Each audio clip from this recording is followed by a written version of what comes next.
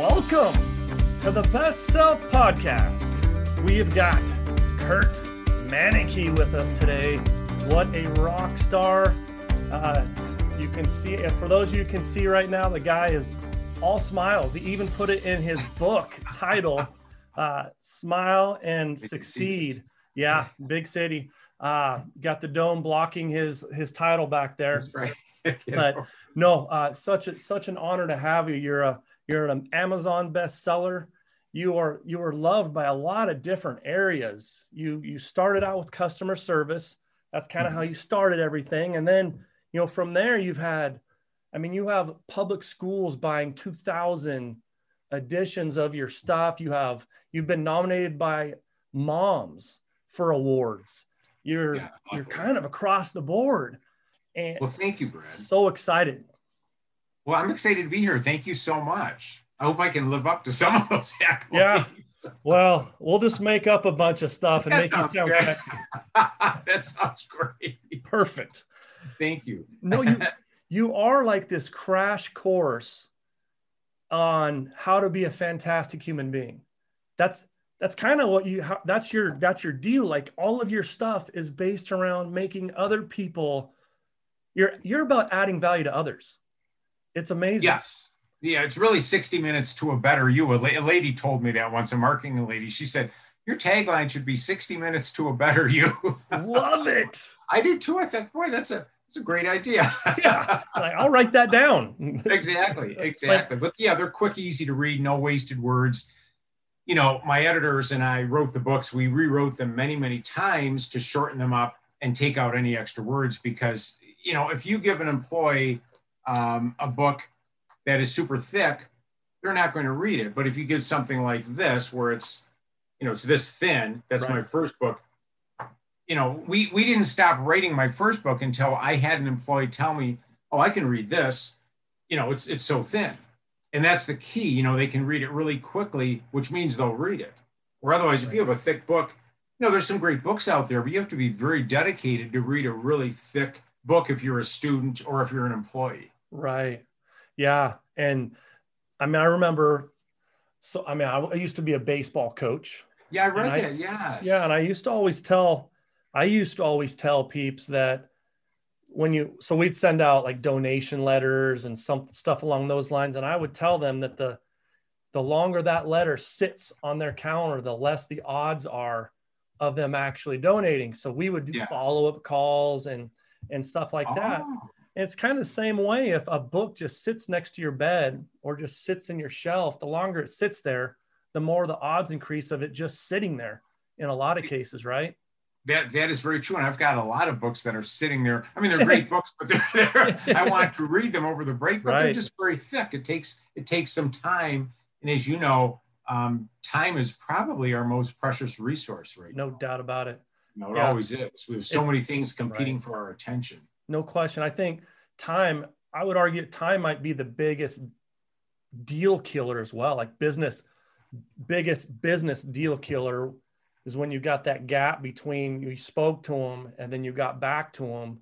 Usually communication is the biggest deal killer out there. People start making up their own stuff. I agree. No, usually it's negativity. I totally agree. Well, and follow up like you're doing, like you mentioned with the baseball, that was so smart of you because, it takes an average 5 to 12 follow-ups to get the sale or to get the, person to donate. So most people give up at 1 to 3 so they don't get the sale or the donation. So you were very smart to do that. That follow-up is so critical because most people are not very good at it. Right. And it's not that hard. You just make another call or send another email. Right.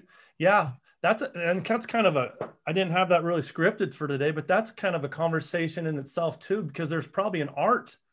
A follow-up says you care, but you could also probably follow up and be annoying. Exactly. I always say persistent, not pushy. Yeah. Yeah, that's good.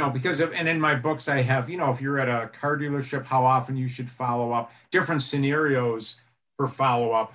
If they're waiting inside the car dealership, if you did a special order, like when we had a store, we used to call people once a week. We had a list of people that did special orders. We'd call them. We'd say, Brad, just wanted to let you know your O'Neill wetsuit is still on order. It has not come in yet, but we'll keep you posted. And that way they knew they weren't sitting at home wondering, when it was going to come in. And of course we would call them the minute it came in, but they seem to really appreciate that contact. Right.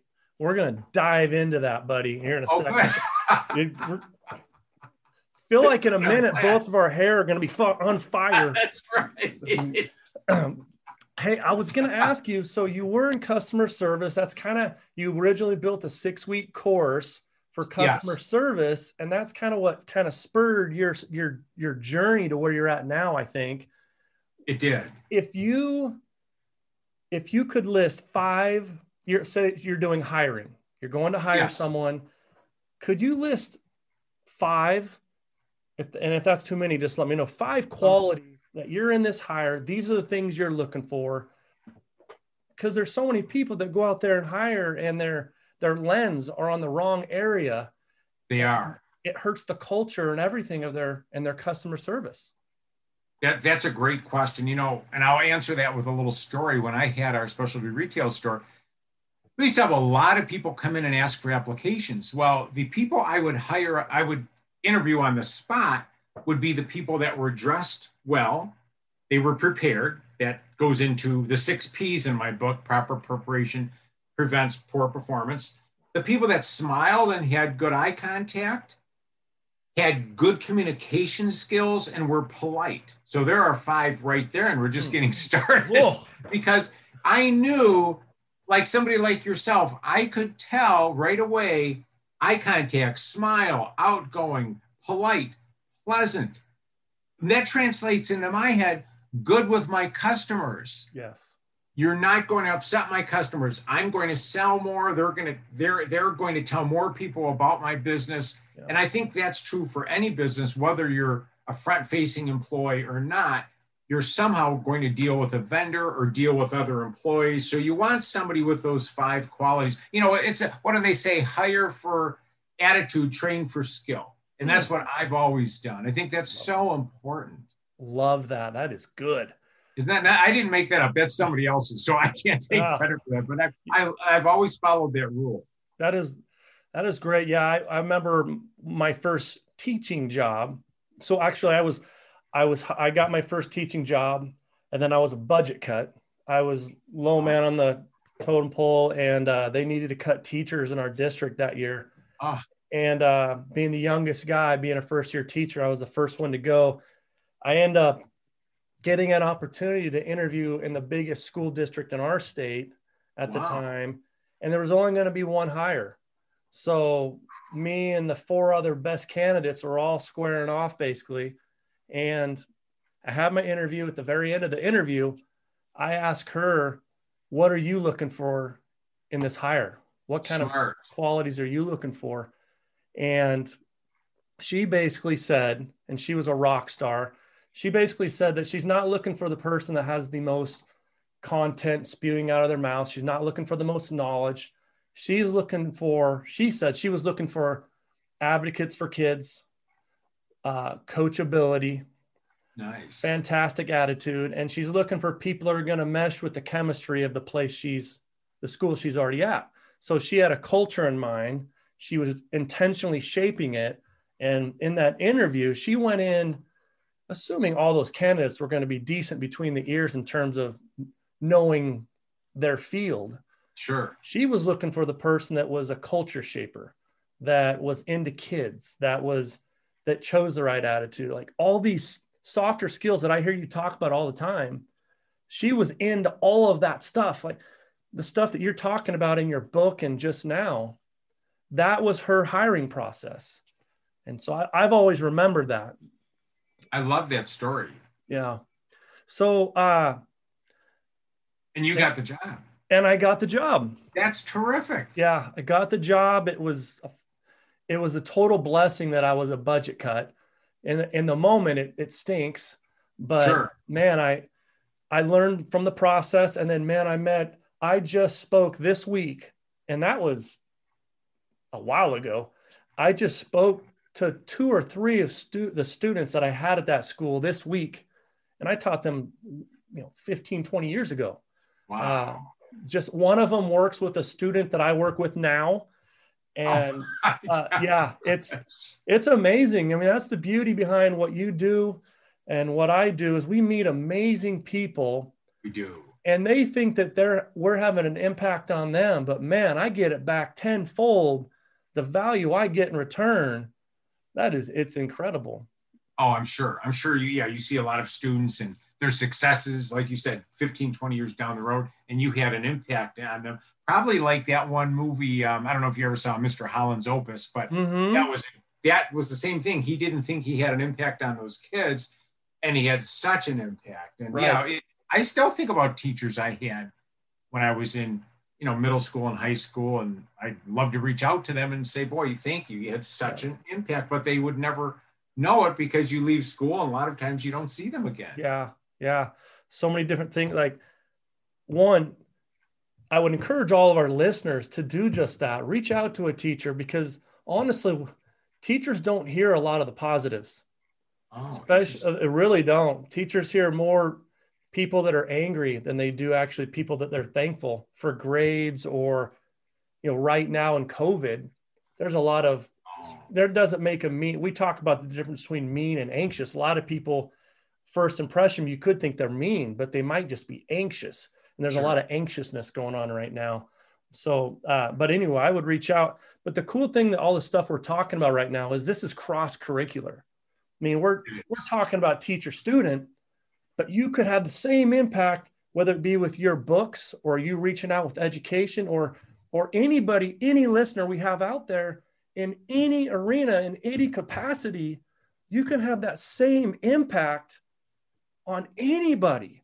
Like you could be the person that is the catalyst for this person going to big places.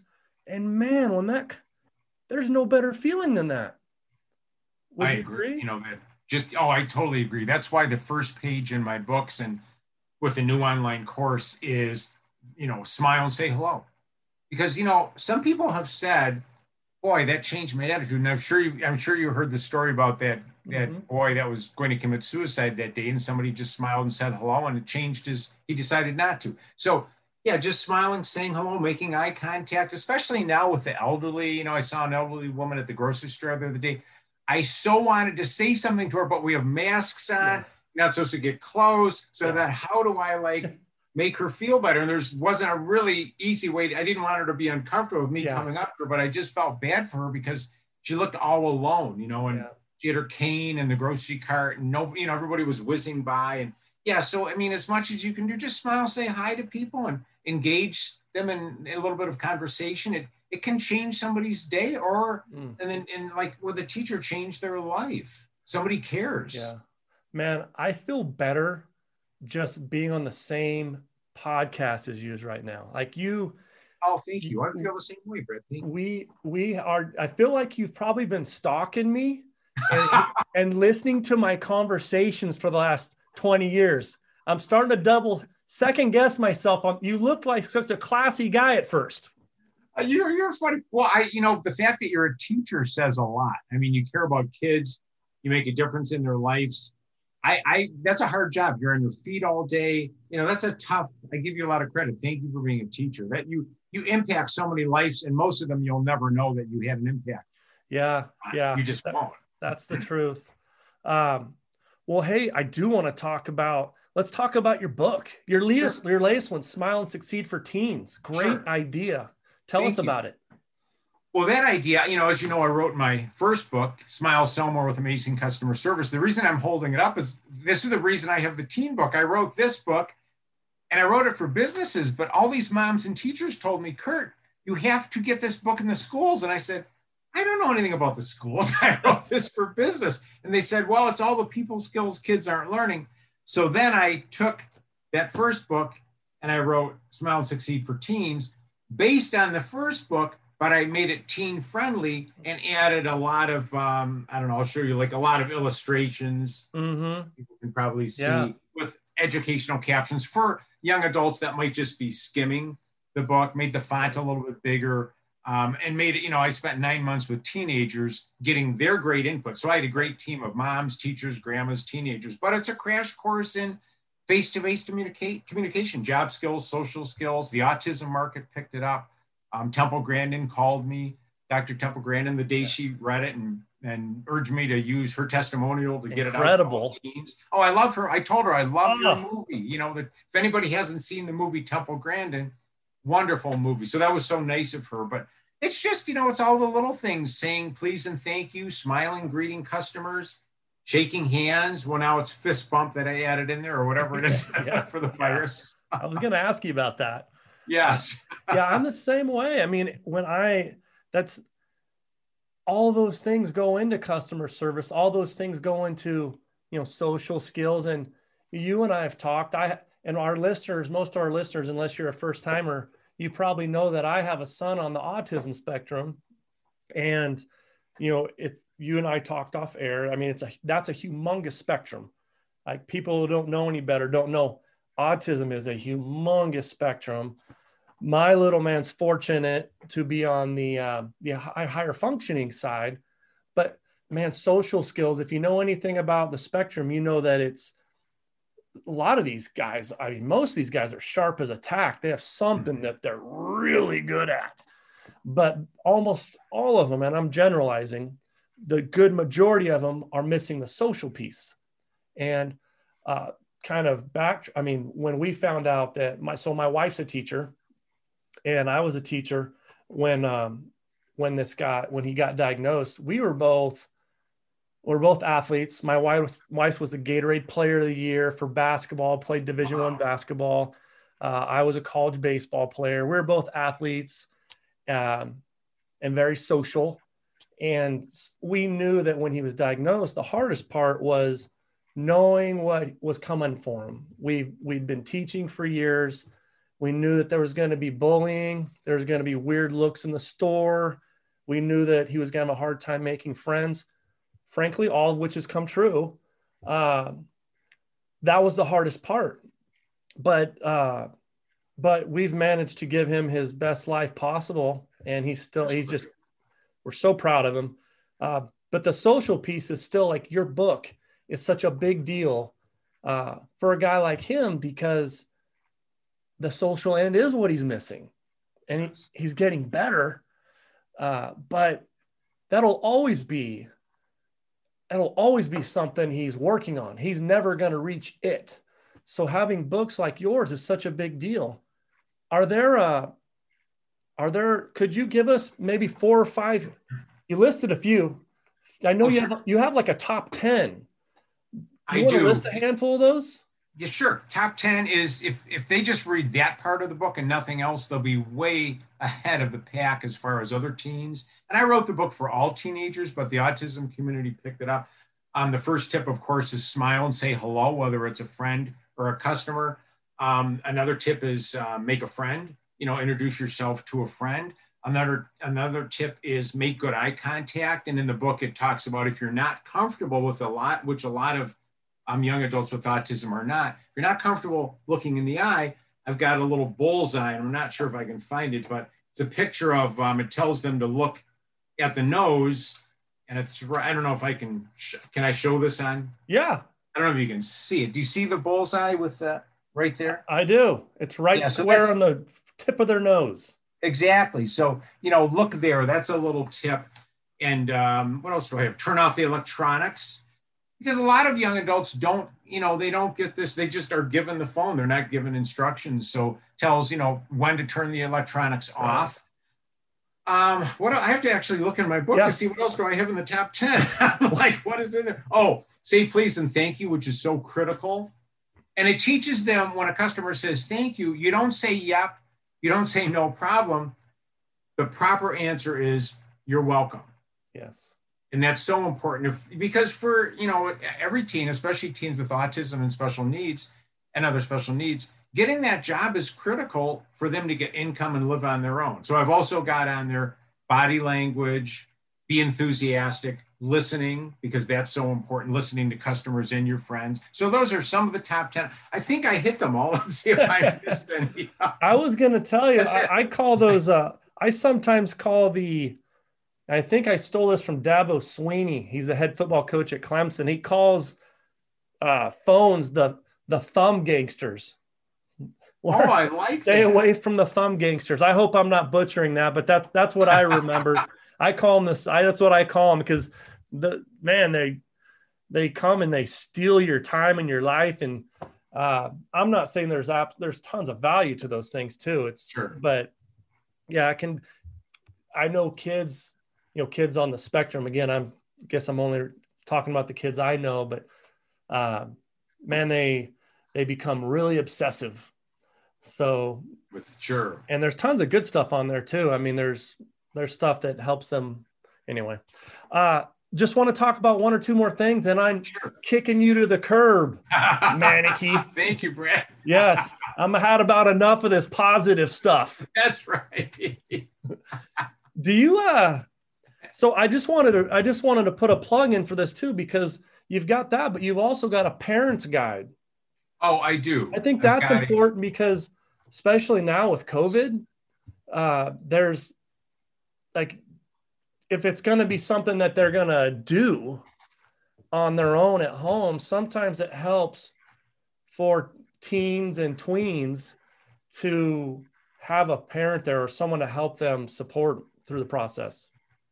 I agree. It's perfect for parents or their sibling or two teens or young adults to use. So it's all role-playing activities for social skills, anxiety, everything that's in the book, but the parent doesn't have to go through the book and pick out and make up the questions. It's all right there. And I also have a teaching guide for the schools. Great.